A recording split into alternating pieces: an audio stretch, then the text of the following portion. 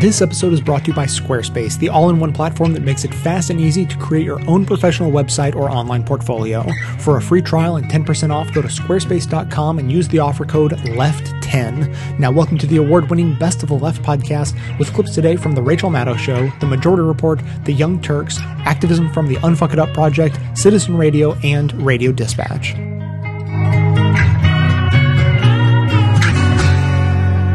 We have been reporting basically for the past 3 years on how Republicans in the states, particularly since the 2010 midterms, have rolled back abortion rights further and faster and more radically than at any time since Roe versus Wade was decided 40 years ago.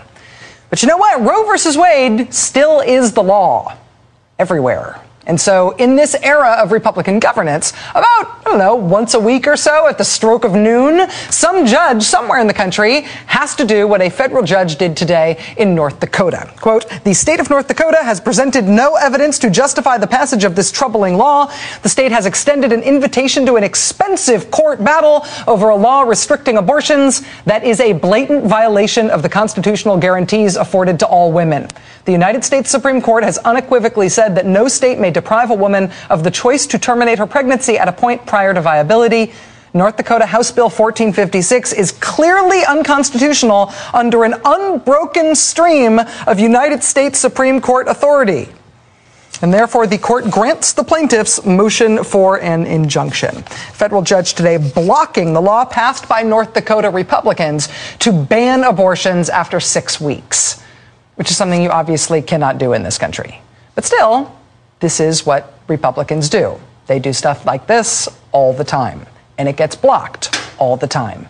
In Kansas, Republicans passed trap laws to shut down clinics there. That law is blocked by the courts. In Ohio, Republicans passed laws to restrict medication abortions there. That law is blocked by the courts. In Oklahoma, their Republicans passed their own laws to restrict medication abortions. That law is blocked by the courts and headed to the U.S. Supreme Court.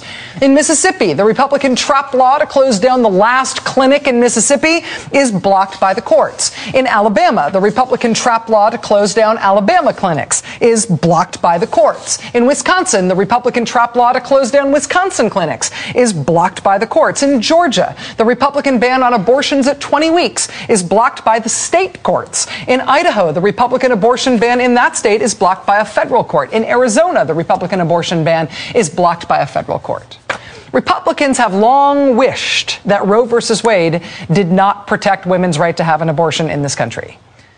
But something changed in the past few years, and they stopped just wishing for that and advocating for that, and instead, they just started behaving as if that were not true. And so, once a week now, a court strikes down what they're doing. There are 4 states in this country where there is only one clinic that does abortions in the whole state. North Dakota right now is one of those states. The clinic in North Dakota is called the Red River Women's Clinic. It's in Fargo, and we visited that clinic in January. Producer Rebecca Dryden spoke to the clinic director about what it is like to be the one and only clinic in the whole state, and to know that the Republicans in the legislature are doing everything they can to try to end access to legal abortion in your state by shutting you down. Any time when the legislature meets, they absolutely know there's only one clinic. They target it. The legislature targets us just as much, and they have a lot more power and clout to make things difficult for us. And so in this next legislative session, we think a personhood bill is going to pass, which would basically outlaw abortion. And then somehow that would have to be tackled and fought against. And being the only clinic also would make us the ones that have to take on those challenges. That's the other big kind of downside, is that when you are the only clinic, you're the one who has to step up and fight the battles and take on the challenges to do those, to fight against the legislative actions. That was in January. Since then, the Republican legislature in that state passed a ban on abortions at 6 weeks, which is, for many women, before they even know they are pregnant. That is the ban that the federal judge blocked today. This afternoon, Tammy Kromenacher from the Red River Women's Clinic tweeted a link to the federal court's ruling and said, "Relieved and pleased." What we are seeing today in North Dakota in terms of a judge having to step in and say, "You're kidding, right? This is not even close to constitutional," that is happening all over the country, repeatedly. The single most important legislative priority of the Republican Party in the era of Obama is a legislative priority that is illegal everywhere in this country. But that is not stopping them. I'll never stop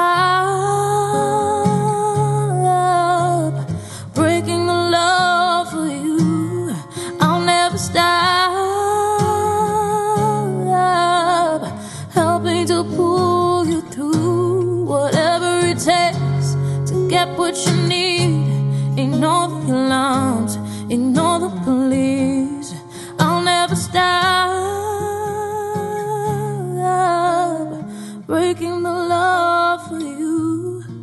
When you're taking steps, but you need to go faster. Abortion is normal human activity, has been since before civilization. You can't stop it. If you care to, your best option is lowering the rate of occurrence through legitimately pro-family economic policy and pro-women health care. That's also the point. There's no doubt that as long as there were medicine women or shaman, there has been abortion. Study after study bears this out. Abortion rates decrease with increased prosperity and empowerment.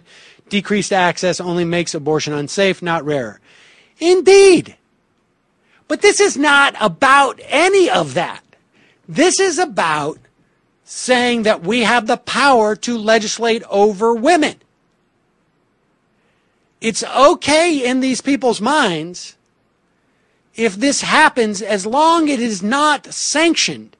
Look, it's the same thing with adultery with these people, right? You can practice adultery as long as we all understand that according to our religious precepts that you're a sinner. I mean, all they want to say, look, none of them will send a doctor to jail if they have an abortion. I mean, if they perform an abortion. None of them will send a woman to jail if she has an abortion. They don't pursue policies that reduce the number of abortions. This is about being able to say that if you have an abortion, you are a sinner. That's what this is about. This is expanding theocracy. That's all. This is about saying that our laws are going to comport to our religious beliefs. The implications of those laws are irrelevant, at least in terms of results.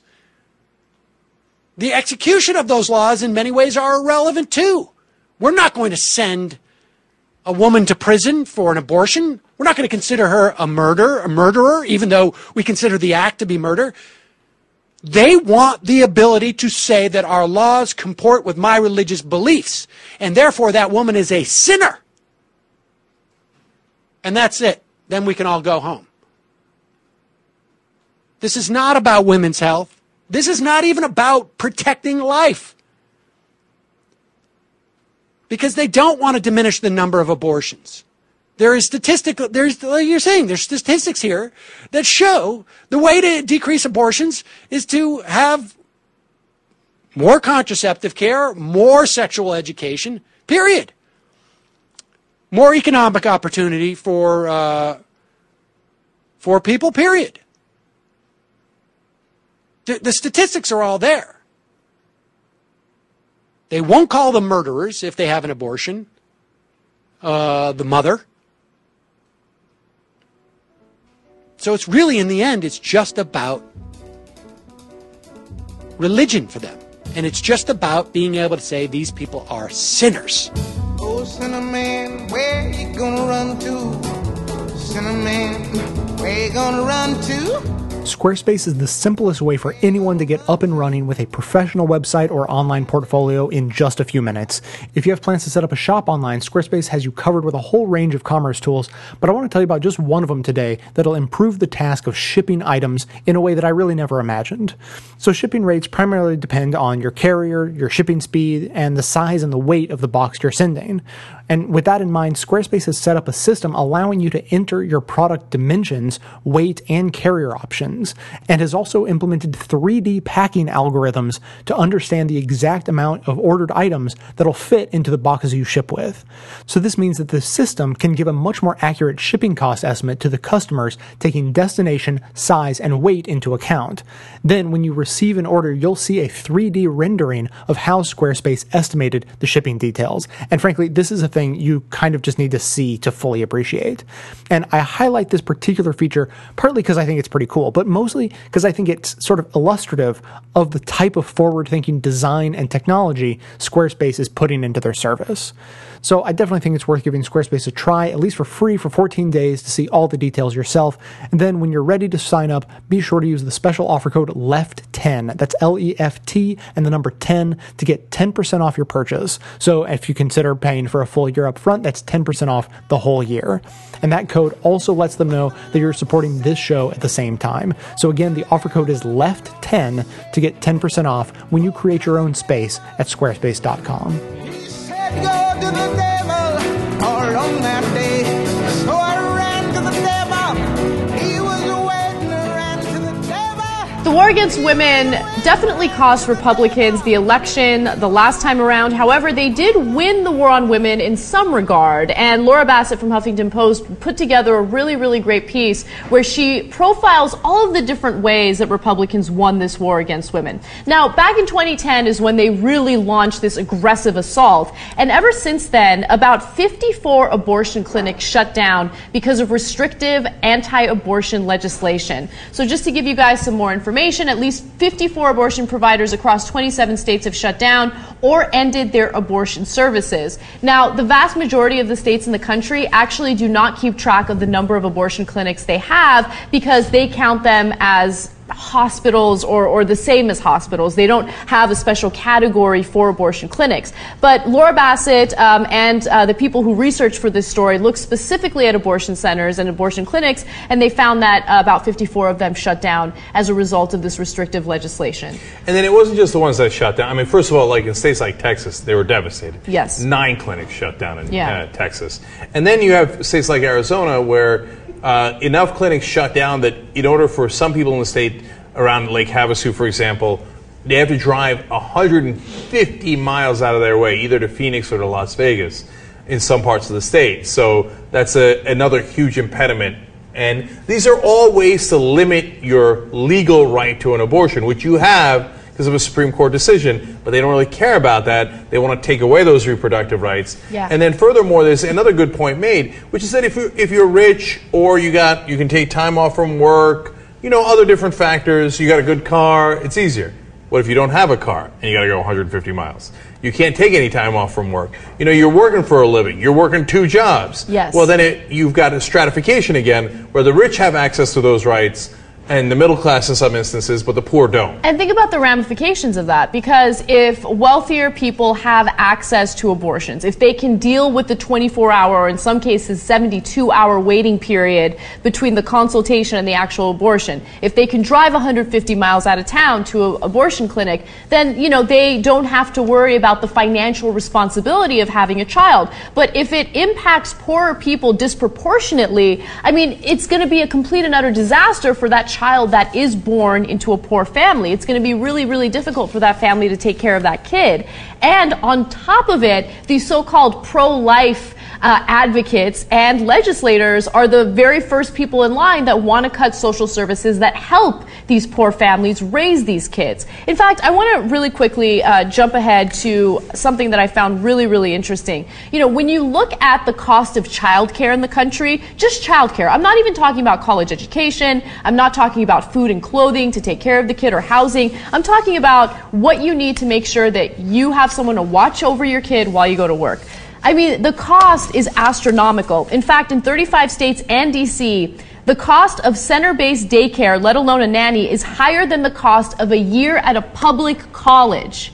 Okay? So why aren't Republicans up in arms about that? The cost of, childcare. If they're really so pro-life, why don't they want to do something to make sure that people are able to go to work and afford childcare? Why don't they want to make sure that, we keep the food stamp program, that we keep programs that help, like WIC, for instance, programs that help poor families feed their children? Okay, I have a couple points to make about what you said in this story. So on that story about childcare costs, in 28 states, if you got 2 kids, the cost of childcare is more than if you work a minimum wage job for 40 hours a week. So if you're making minimum wage, sad day, you literally can't even afford your childcare. So you lose money by going to work. Think about how insane that is. And then we just throw bootstraps at people. Now, when you come to the abortion story, you know what they call these laws that they're passing? They're called TRAP laws, Targeted Regulation of Abortion Providers. So the guys who say, oh, we're not doing a war on women, I don't know what you're talking about. They named the laws TRAP. Like, ha-ha, we got you. We took away your rights. Yep. And what do you mean war on women? And then the double irony is, the guys who hate regulation, their main weapon is regulation. So they change, for example, they say, oh, now you got to have the same exact specs as a hospital, which are nearly impossible for these smaller clinics. Sorry, we regulated you out of existence. How is that for ironic for Republicans? That's exactly what they do, and I always go back to this. It's never about being pro-life, or maybe in few instances you're deeply religious and you do believe that it's life at the moment of conception. But I think that for most conservative legislators, it's about control and it's about punishment. You were having sex when you weren't trying to reproduce, therefore you should be punished if you get pregnant. And also, let's keep it real, a lot of male conservative Republicans are not in favor of women leaving the house, working, having financial independence, financial responsibilities of their own. And so this is a way to control you. Obviously, you don't have the ability to be as successful as you can be in your career if you can't, have real family planning as an option. And the last thing I would add to that is, look, if this was it's just the context of these laws, you might say, look, maybe you guys are being unfair because they're just pro-life and they're just doing everything they can to save what they view to be lies. But within the context of other things that the Republicans are doing at the same time, trying to make sure that they're against laws that would say that women have to get paid the same amount as men, or if they don't and they could prove it in a court of law, then they should win a settlement for that. They say, no. We don't want you to win that settlement. We don't want you to bring those cases. We don't want you to get the same amount of pay for the same job as a man. Well, and then you add about 12 other things that they've done that we've covered on the show that are targeted specifically at women, and then you get a clearer picture that Anna's right. This is not just like, a deeply held religious belief on one particular issue. All of these are aimed at making sure that they can reassert their power over women. As we stand in this circle, feeling our connection, we can feel the power move as we state our intention to bring peace to this world and right all the wrongs. Joining now in sisterhood, we lift our voice in song and sing. It's the power of women. United we stand. First thing you need to know is that this has nothing at all to do with the federal government shutdown.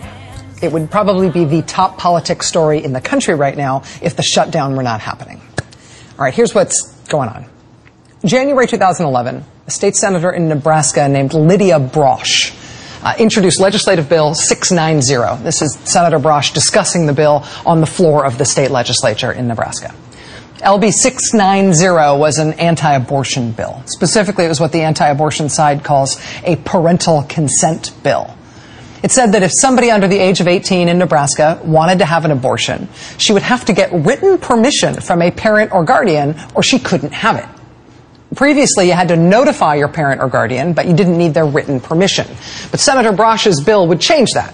It said that blocking a young woman from getting an abortion unless she could get written consent, quote, is the best option for young women's safety, well-being, and peace of mind.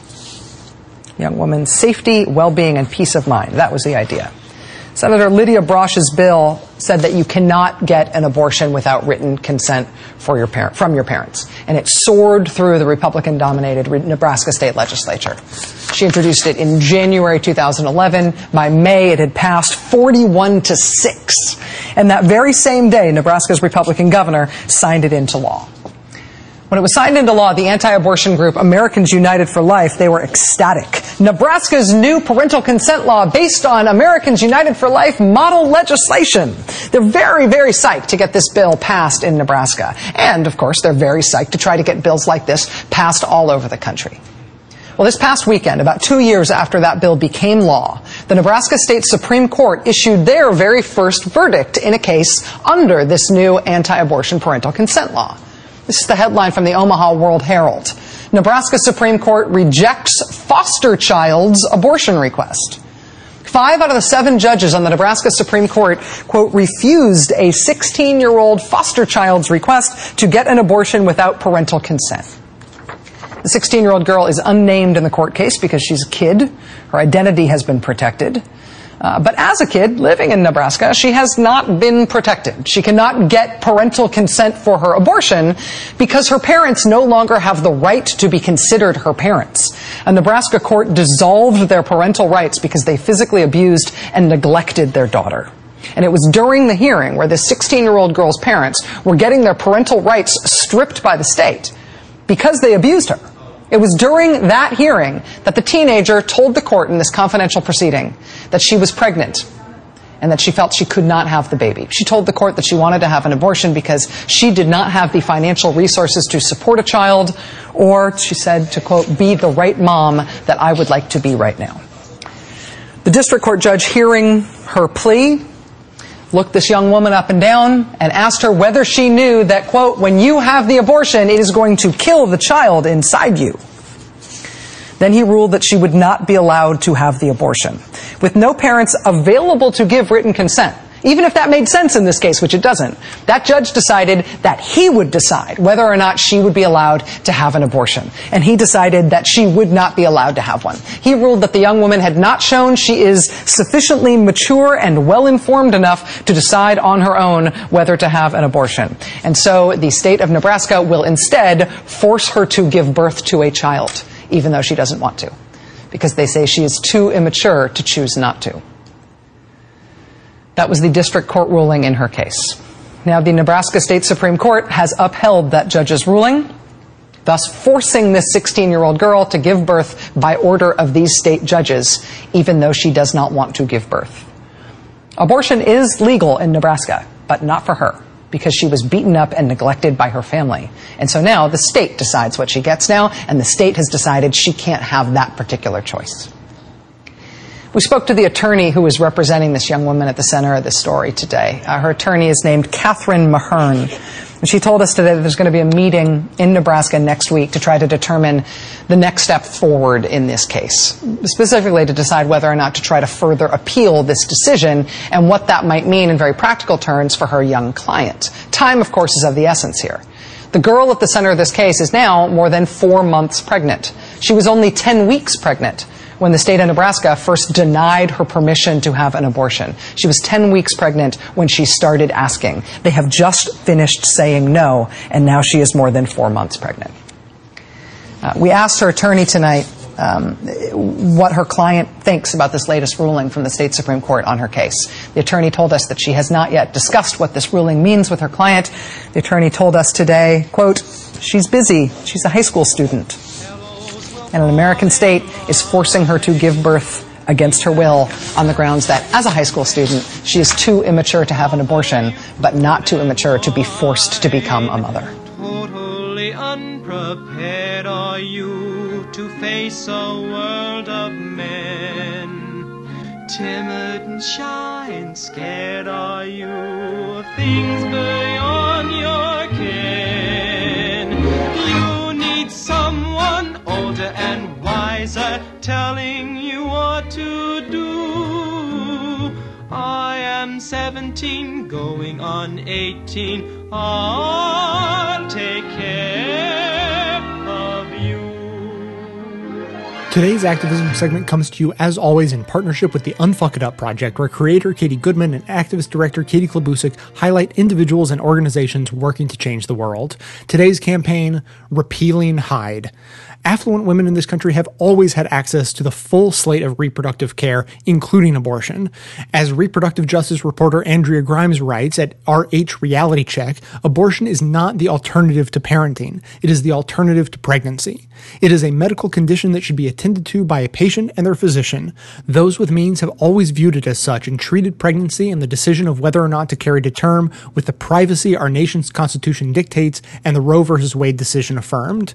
37 years years ago last month, however, Congress passed the Hyde Amendment, taking the right to choose away from those who happen to be struggling financially at the time they seek care. Financial insecurity is already a factor in creating conditions that lead to unintended pregnancy. The simple lack of doctors and clinics located in disadvantaged areas compounds the problems of those with chaotic lives due to low-income work schedules and inadequate education surrounding preventative care who are the most likely to need abortion services. Denying access to those relying on Medicaid for their health insurance has strained resources at the local, state, and federal level while further weighing down communities already burdened economically. The Center for American Progress released a study on which groups are affected most by Hyde. The results will likely surprise no one listening to this show. From their report, quote, "The Hyde Amendment intentionally discriminates against poor women who are disproportionately women of color. In this way, the Hyde Amendment is a policy that not only violates reproductive rights and principles of gender equity, but one that undermines racial and economic justice as well," unquote. In 1980, Supreme Court Justice Thurgood Marshall predicted as much in his dissent to the decision that upheld the discriminatory law. The Hyde Amendment was, quote, "designed to deprive poor and minority women of the constitutional right to choose abortion. For women eligible for Medicaid, poor women, denial of a Medicaid-funded abortion is equivalent to denial of a legal abortion altogether. By definition, these women do not have the money to pay for an abortion themselves," unquote. It's long past time to remedy this injustice and restore the right to full reproductive health care access to disadvantaged groups. A number of reproductive justice organizations are spearheading this effort through education, petition drives, and public political pressure. All above all, the National Network of Abortion Funds, NARAL, Pro-Choice America, and others have petitions and forms to contact your legislators, something you can do on your own, as always, at contactingthecongress.org.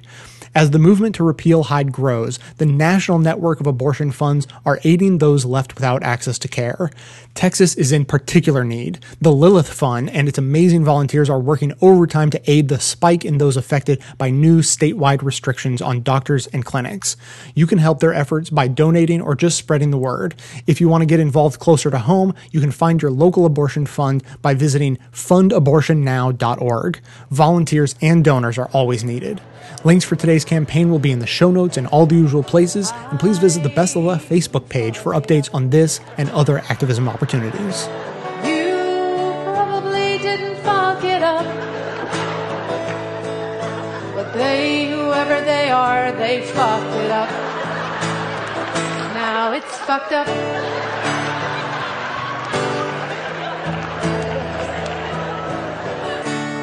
Could you help unfuck it up? And then say, are you really so fucking busy you can't take one fucking minute to help unfuck it up? Because I'm willing to pick one thing to help unfuck it up. Won't you join me?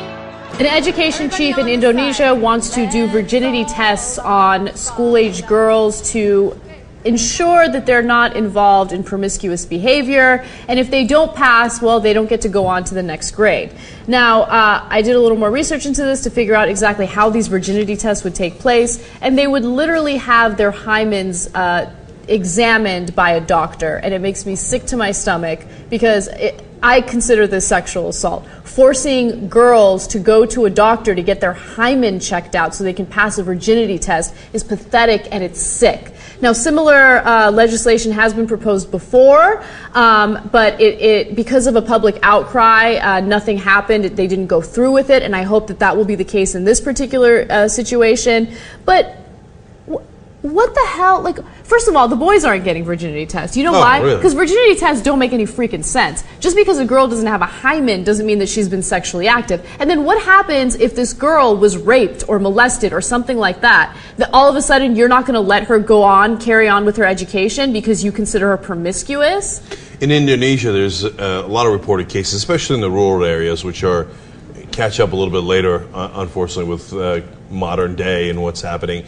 If a bride does not bleed on her first night, they return her to her family. And it's not just Indonesia. There are a number of countries that do something similar. And I know that it doesn't happen in Armenia anymore, but back in the day, it was very similar. After the wedding night, the man would have to show like a bloody rag to the parents to like say, yeah, she was clean, she was pure. Disgusting, disgusting. Yeah. Like as if that's the only thing a woman is valuable for her hymen. Right, let alone the honor killings in Turkey, and then the list goes on and on. Here, the Mohammed Rashid, who's a chief of education agency, God help them, in Indonesia, in that city in Indonesia, says that this was done as a response to the high rate of adultery and prostitution among female students.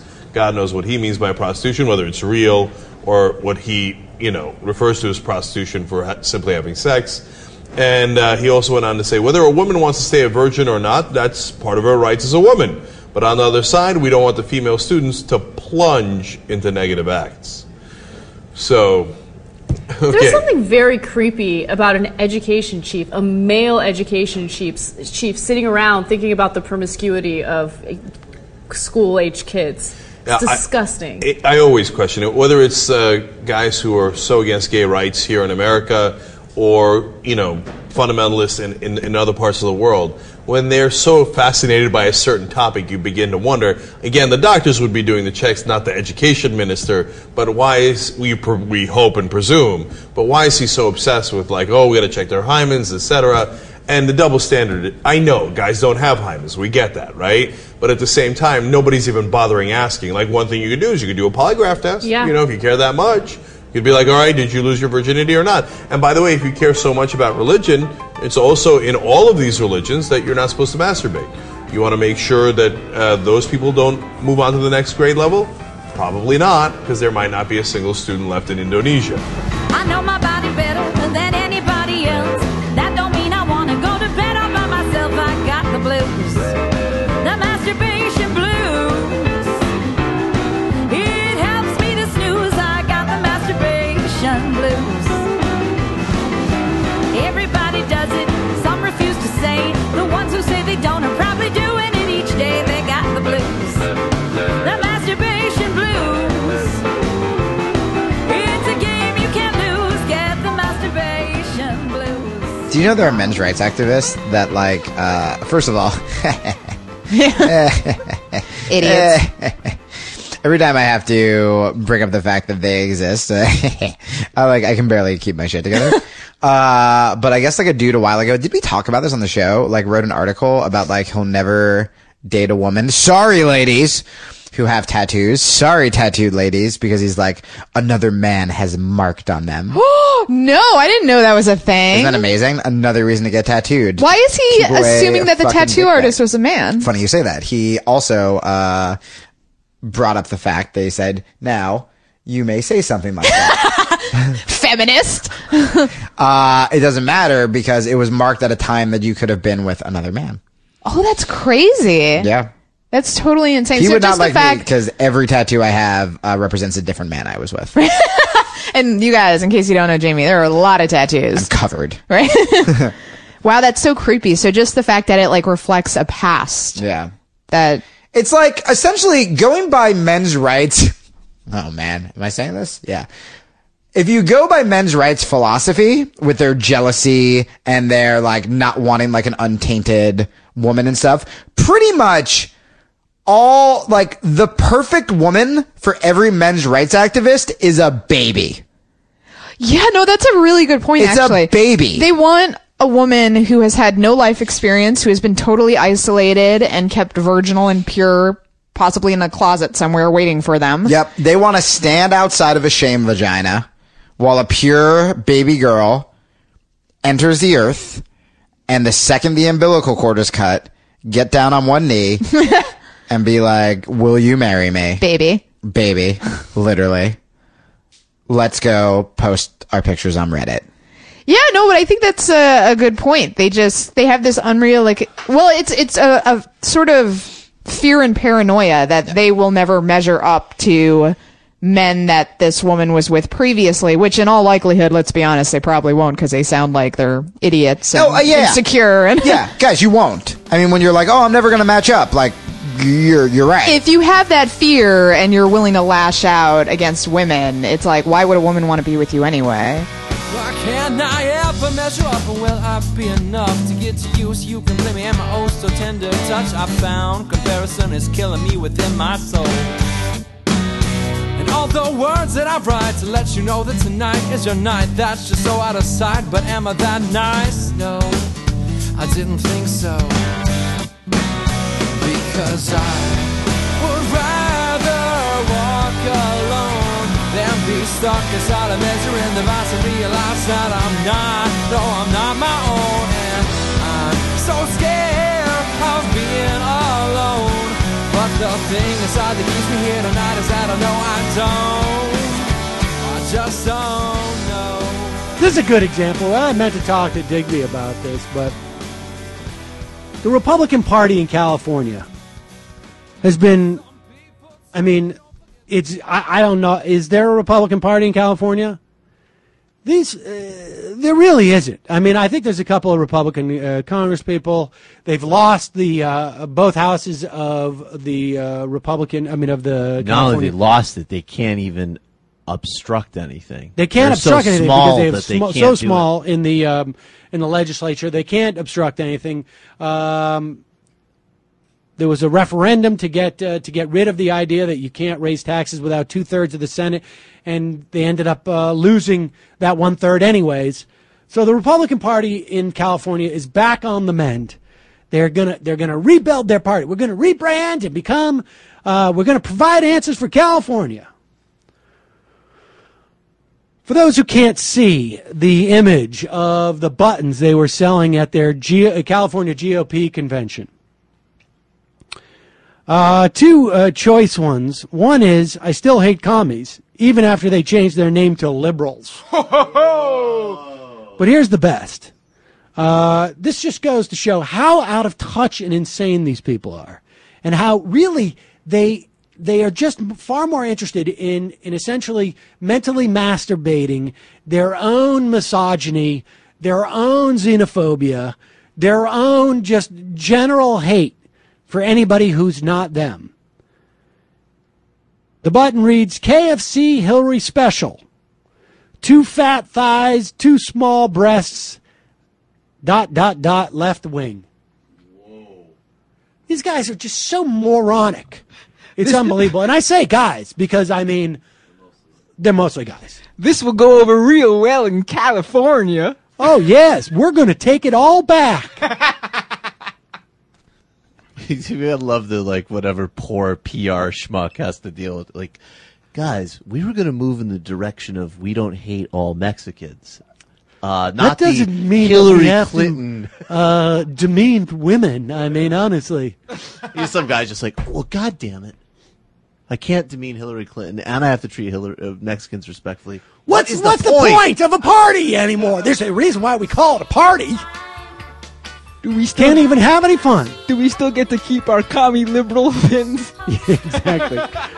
Well, those are okay. It's my party and I'll cry if I want to, cry if I want to, cry if I want to.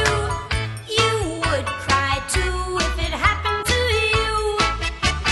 you. One question I get a lot from listeners has to do with how long it takes me to make an episode of Best of Left. Well, between all the research, show prep, and actual editing, it comes out to around 20 hours of work for each one of the 10 episodes I make every month. Obviously, this is only possible because of the listeners who chip in a few bucks each month to make it happen, so if you appreciate this show and think it provides a valuable service, then please think about becoming a member at the $10 a month level. That's only $1 a show after all. I've always believed in giving away the show for free so everyone can hear it without restrictions, so if you can afford $10 a month, that covers yourself and several others who maybe can't afford to pay but who need to hear the show as much as anyone. As thanks, members also receive bonus content including extra voicemails, behind-the-scenes stories, and more of my personal musings. Thanks so much for your support.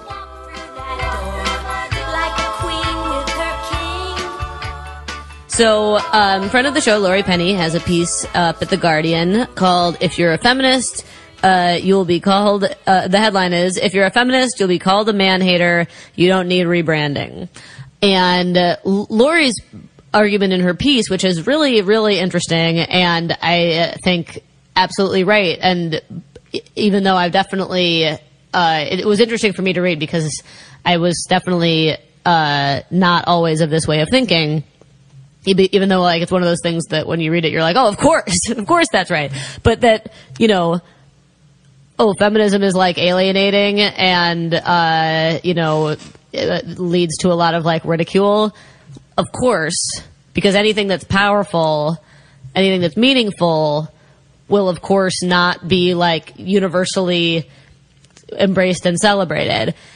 something that is universally embraced and celebrating, probably not super threatening. Right. The fact that it's actually reviled by so many people is a sign of its strength rather than a weakness. Right. And the fact that that it is, has this kind of like makes people want to dismiss you and not want to talk to you. Like that's a function of the fact that it has power.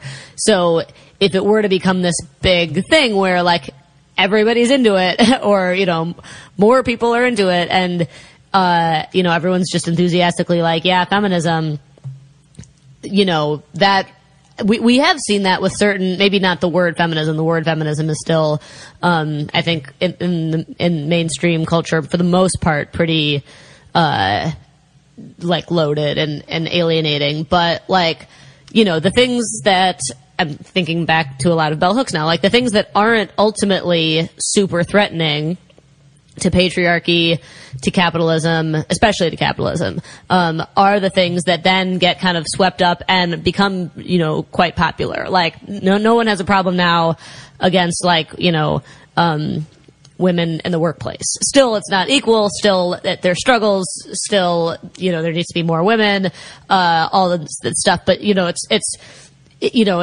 find somebody who might be like feminism stupid, but who will still be like, oh, well, of course women should have the right to work. Yeah. Well, and sort of similarly, but in a different topic, like it's fine for like Gap or whatever to have charities that like give things to Africa or like for Bono to like work to solve world hunger or whatever, but you can't actually talk about U.S. imperialism, about how IMF and World Bank loans are predatory and suck the resources and wealth from countries, and so you can have solutions that are very incredibly popular and make everyone feel great, and you can have all sorts of fancy charity balls where celebrities get together and they say we're donating $10 million to Africa, and maybe those $10 million even will do some good, but you can't actually have a conversation about the underlying structures and institutions that maintain global inequality, that maintain global poverty, et cetera, et cetera. Right. And so, and similarly, yeah, there's certain ideas that, are still important and were powerful but the ones that have gotten kind of like swept up and normalized and okay are like, sure, women can wear pants, but you still gotta look sexy in them. Yeah. Or like, sure, women can work, but you better be wearing a sexy pantsuit and you better not be, taking a man's job.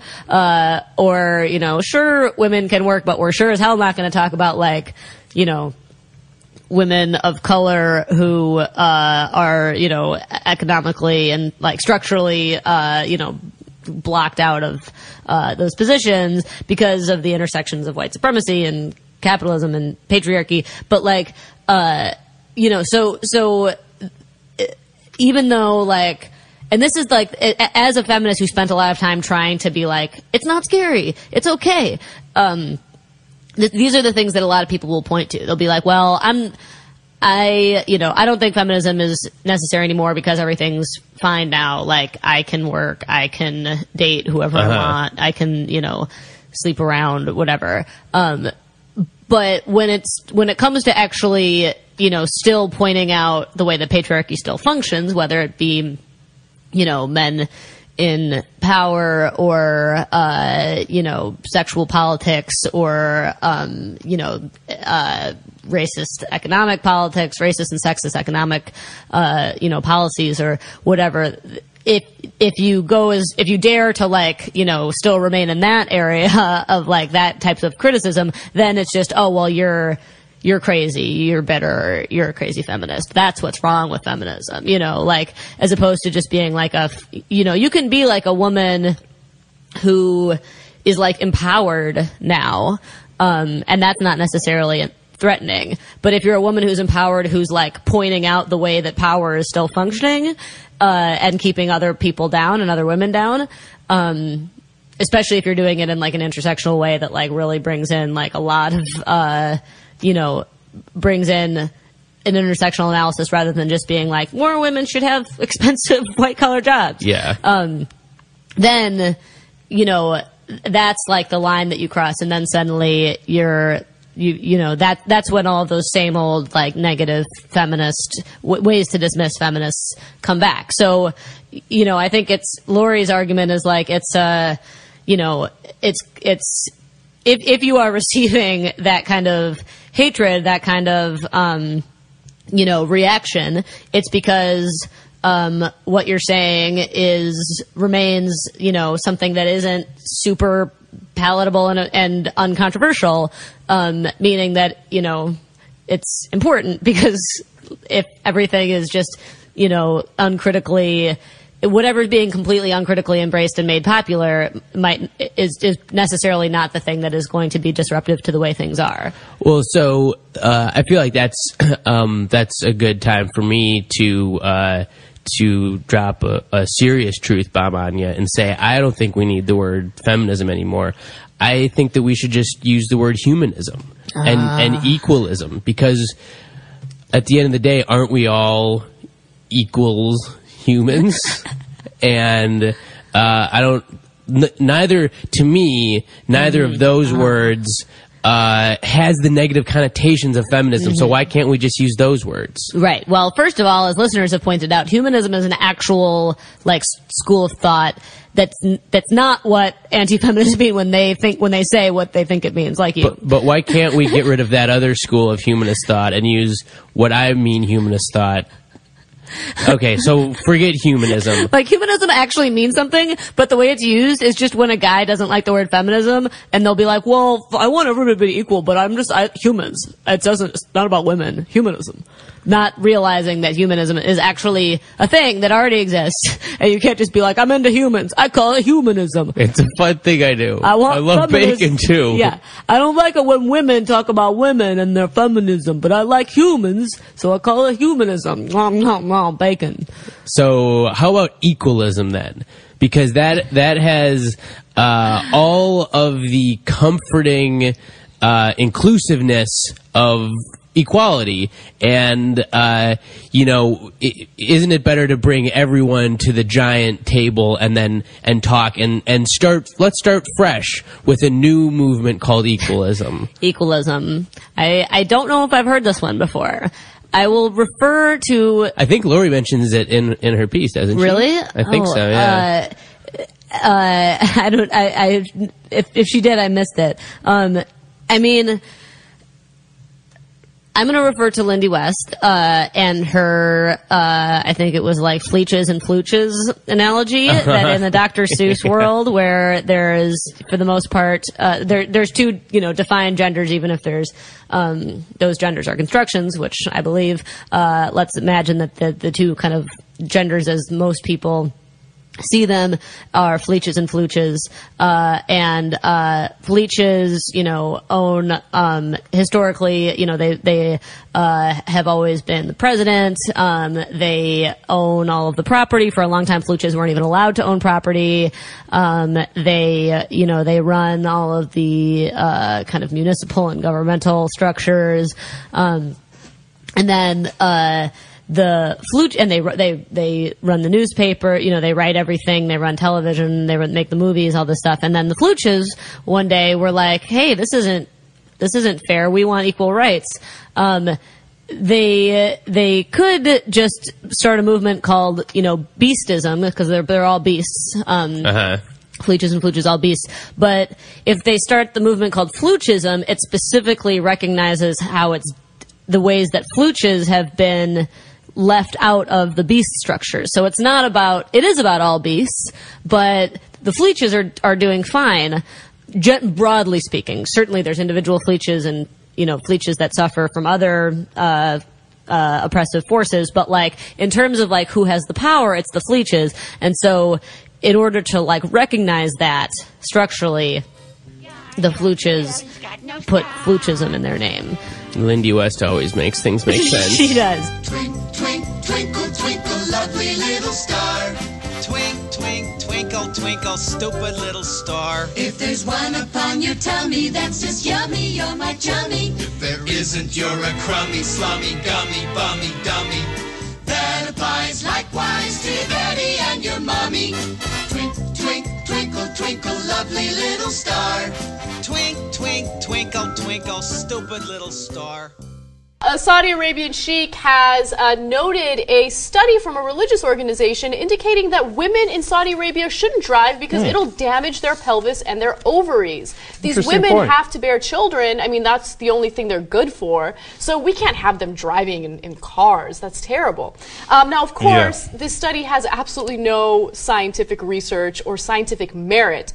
But the sheikh did say that, of course, physiological science and functional medicine studied this side and found that it automatically affects ovaries and rolls up the pelvis.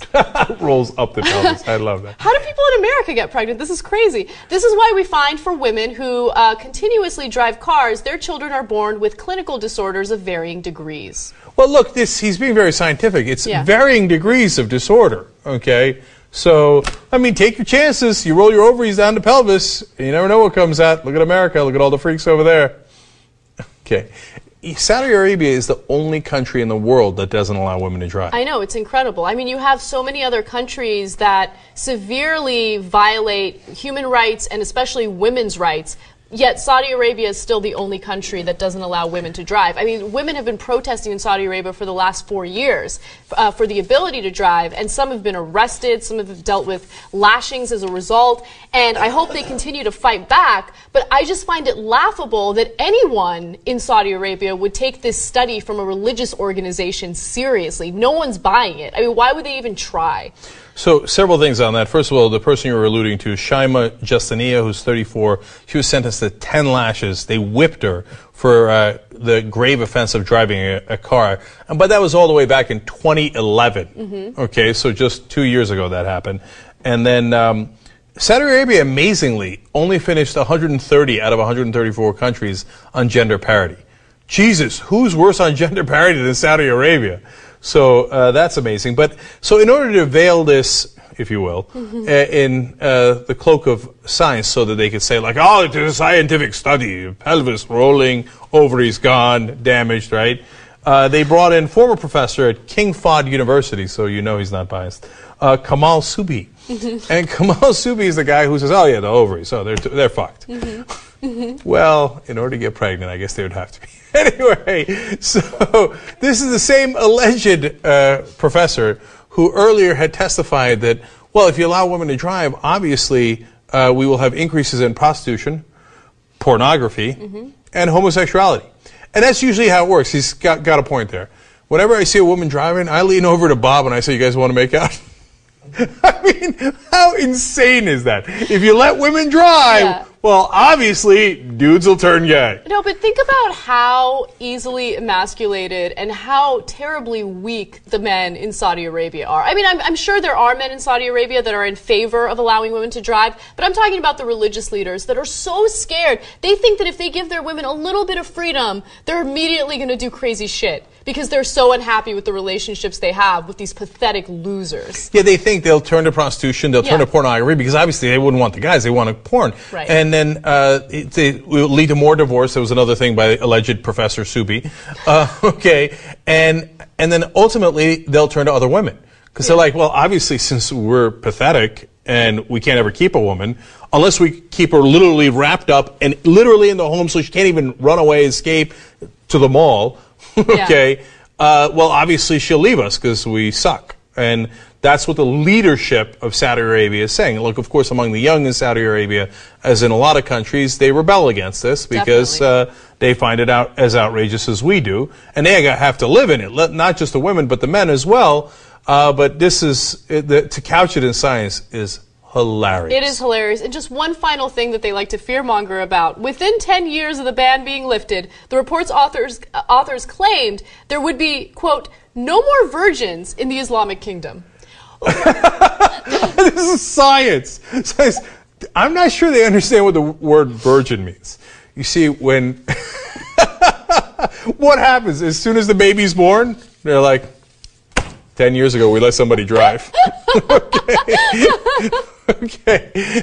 How could there be no more virgins? And it's absurd on two fronts. Yes, because of what you're saying, and also because, I mean, just the idea that being able to drive is going to convince women to go out there and just have sex with everyone, and that's the only worth that they have. If they're not virgins, well, then they're worthless. Right? That's the only thing that you should emphasize about them.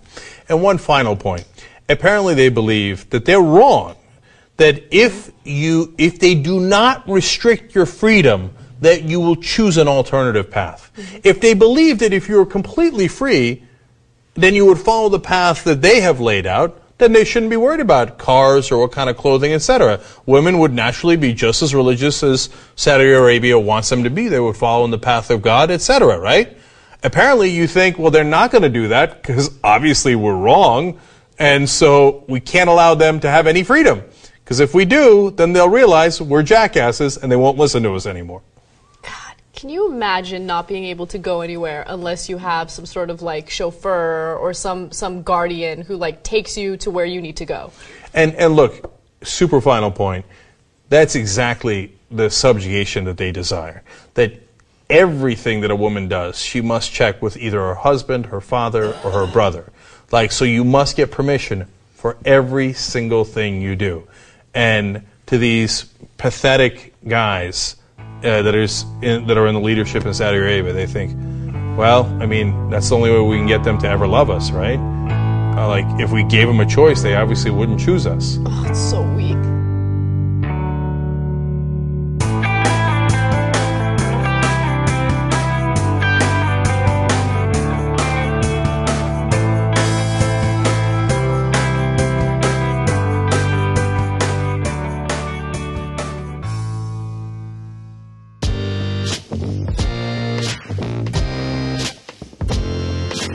Hi, Jay. This is Nathan from Vancouver, Washington. And I wanted to weigh in on your comments on the LGBTQ episode about the GMOs. And I think it's a bit of a mischaracterization to say that there are the pro-GMO and the anti-GMO necessarily. You know, I don't object to a label on something that I'm going to eat or potentially eat or give to my family, as long as that label tells the truth. So I don't want that label to say this is GMO and it may be dangerous and scary because I disagree with Monsanto. Basically, the truth is a value unto itself, and that's one of the reasons why I think the backlash was so big on this, is that a lot of people think that you can just say terrible things about GMOs because we're all on board and the truth isn't the important factor. But just as there has been in cases past, the truth does matter. When the truth is no longer a core principle of what we're arguing, you get to, you know, in some previous cases, we got to where people were talking about things like double jeopardy and things like that, about a potential criminal conviction that was overturned, that they disagreed with. Because the truth, the facts, weren't what was important, it was the feelings. So the other problem with the labeling as a means of accomplishing different farming practices and different intellectual property practices and so forth, not based on science, is that it neutralizes. I don't want to make my political decisions at the grocery store, to buy the food that I need to eat for my family at the grocery store. The best way for me to be active politically is to vote and to be active politically. This, you know, vote with your dollars thing doesn't work. We don't have enough money. The 1%'s got it all. So I think the other problem, you know, the main thrust of it is that the truth matters unto itself, and that trying to put labels on just because we feel icky about them in general, and not to, you know, I think that is trying to accomplish through shopping what should be accomplished through political activism and through voting, through candidates and so forth. Thanks.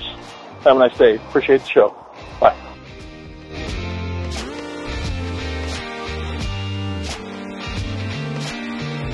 Hey Jay, what's going on? It's Chris from Colorado Springs. Hey, I just listened to the last episode on corruption and the comments about the police episode from Casey from Chicago, and I thought you did a really good job of kind of debunking what his argument and what he had to say, it got me thinking about a couple of things. First of all, I started thinking of Chris Hayes' book, The Twilight of the Elites, and about meritocracy, and I believe it was either Tom Harmon or Sam Cedar on that episode on the police that said, if we give the police chiefs the power to buy what they want, they're going to buy the tanks because that's what the public can see.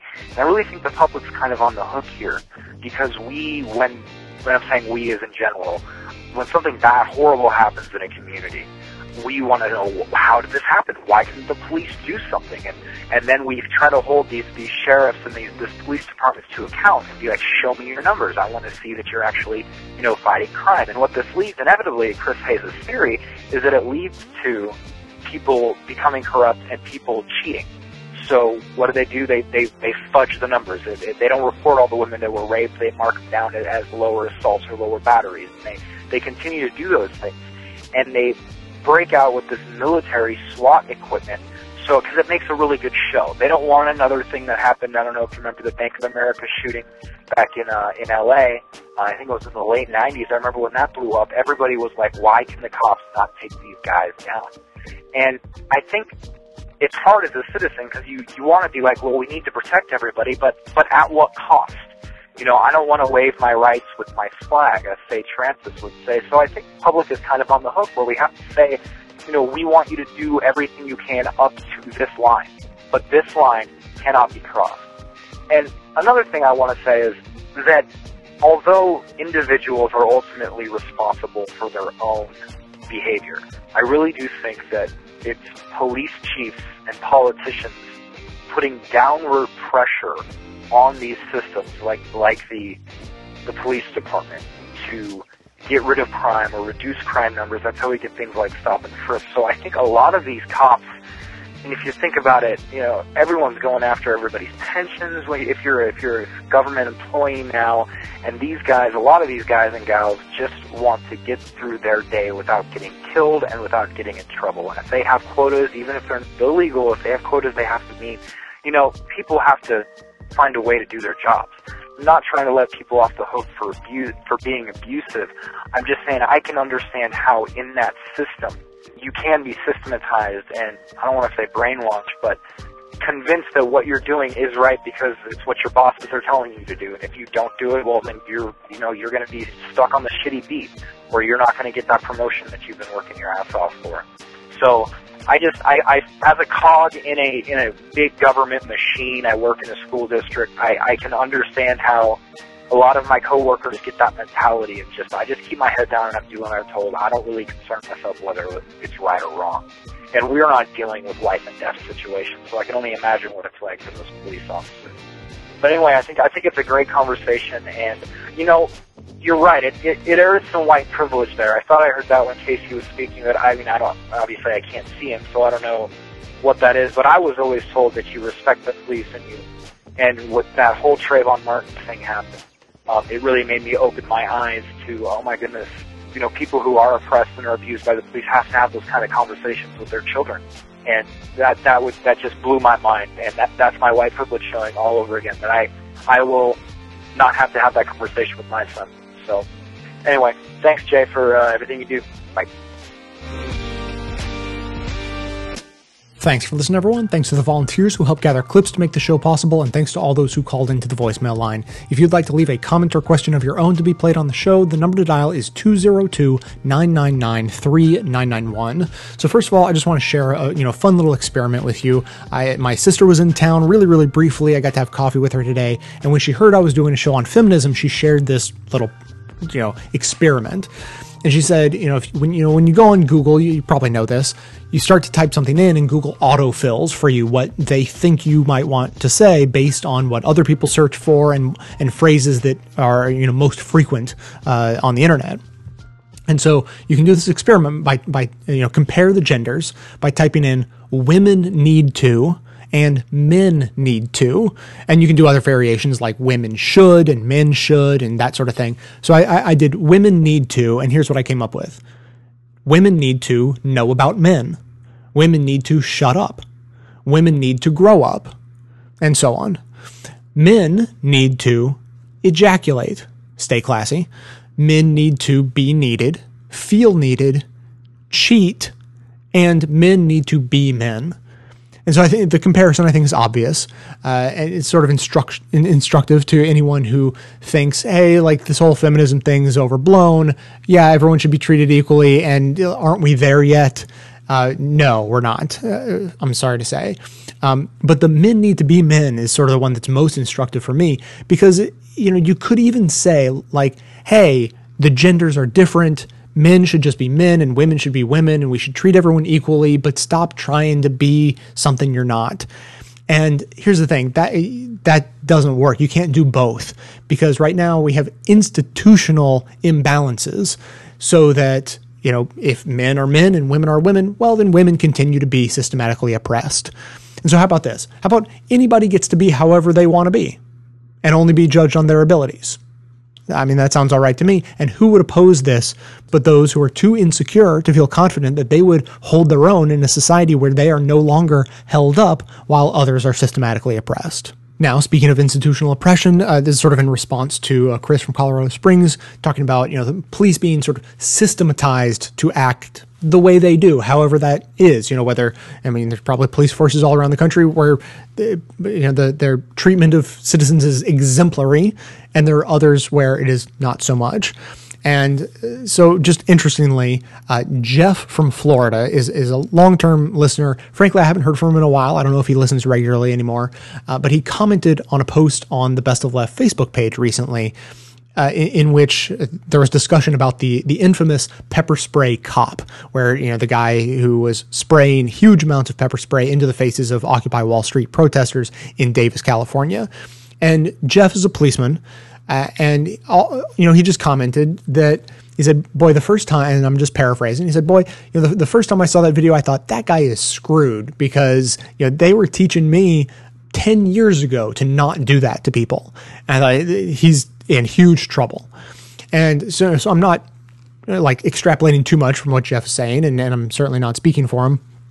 But I thought, exactly, like, of course police forces are trained to not do stuff like that. There should be nothing wrong with that. That's exactly the kind of systematizing we should be doing, instilling ideas like don't abuse your power and so on. Don't spray way too much pepper spray in people's faces. There should be no objection to ongoing, constant training that constantly tries to improve on the systems we have in place.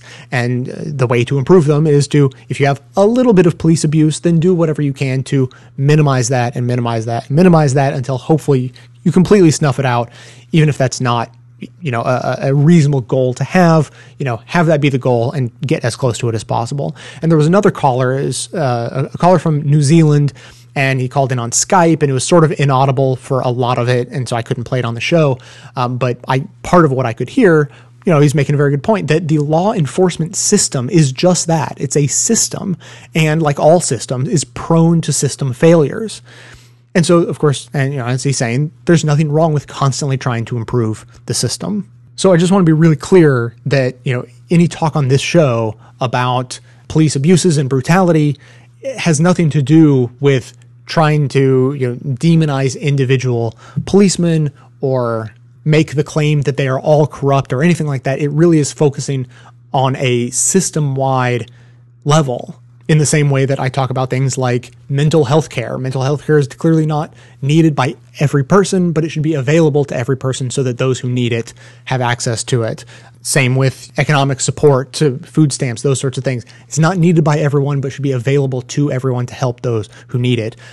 Cops, clearly not all of them are going to be abusive, but the training should be for every cop to make sure that any who are prone to abuse can potentially be trained and systematized away from that. So that's going to be it for today. Thanks to everyone for listening. Thanks to those who support the show by becoming a member or making one-time donations. That's absolutely how the show survives. Of course, everyone can support the show just by telling everyone you know about it and by donating your accounts at donateyouraccount.com/bestofleft. Go to that website. If you're not familiar with it, go to that website and the process is described there for you so you can kind of get a sense of what I'm asking for. Stay tuned into the show by joining up with us on Facebook and Twitter. And for details on the show itself, including links to all of the sources and music used used in this and every episode. All that information can always be found in the show notes on the blog. So coming to you from inside the Beltway, yet outside the conventional wisdom of Washington, D.C., my name is Jay, and this has been the Best of the Left podcast, coming to you every third day, thanks entirely to the members and donors to the show from bestoftheleft.com. And it's a crying shame how we get so trained. We can't see past our own sad stories and wonder what we're missing.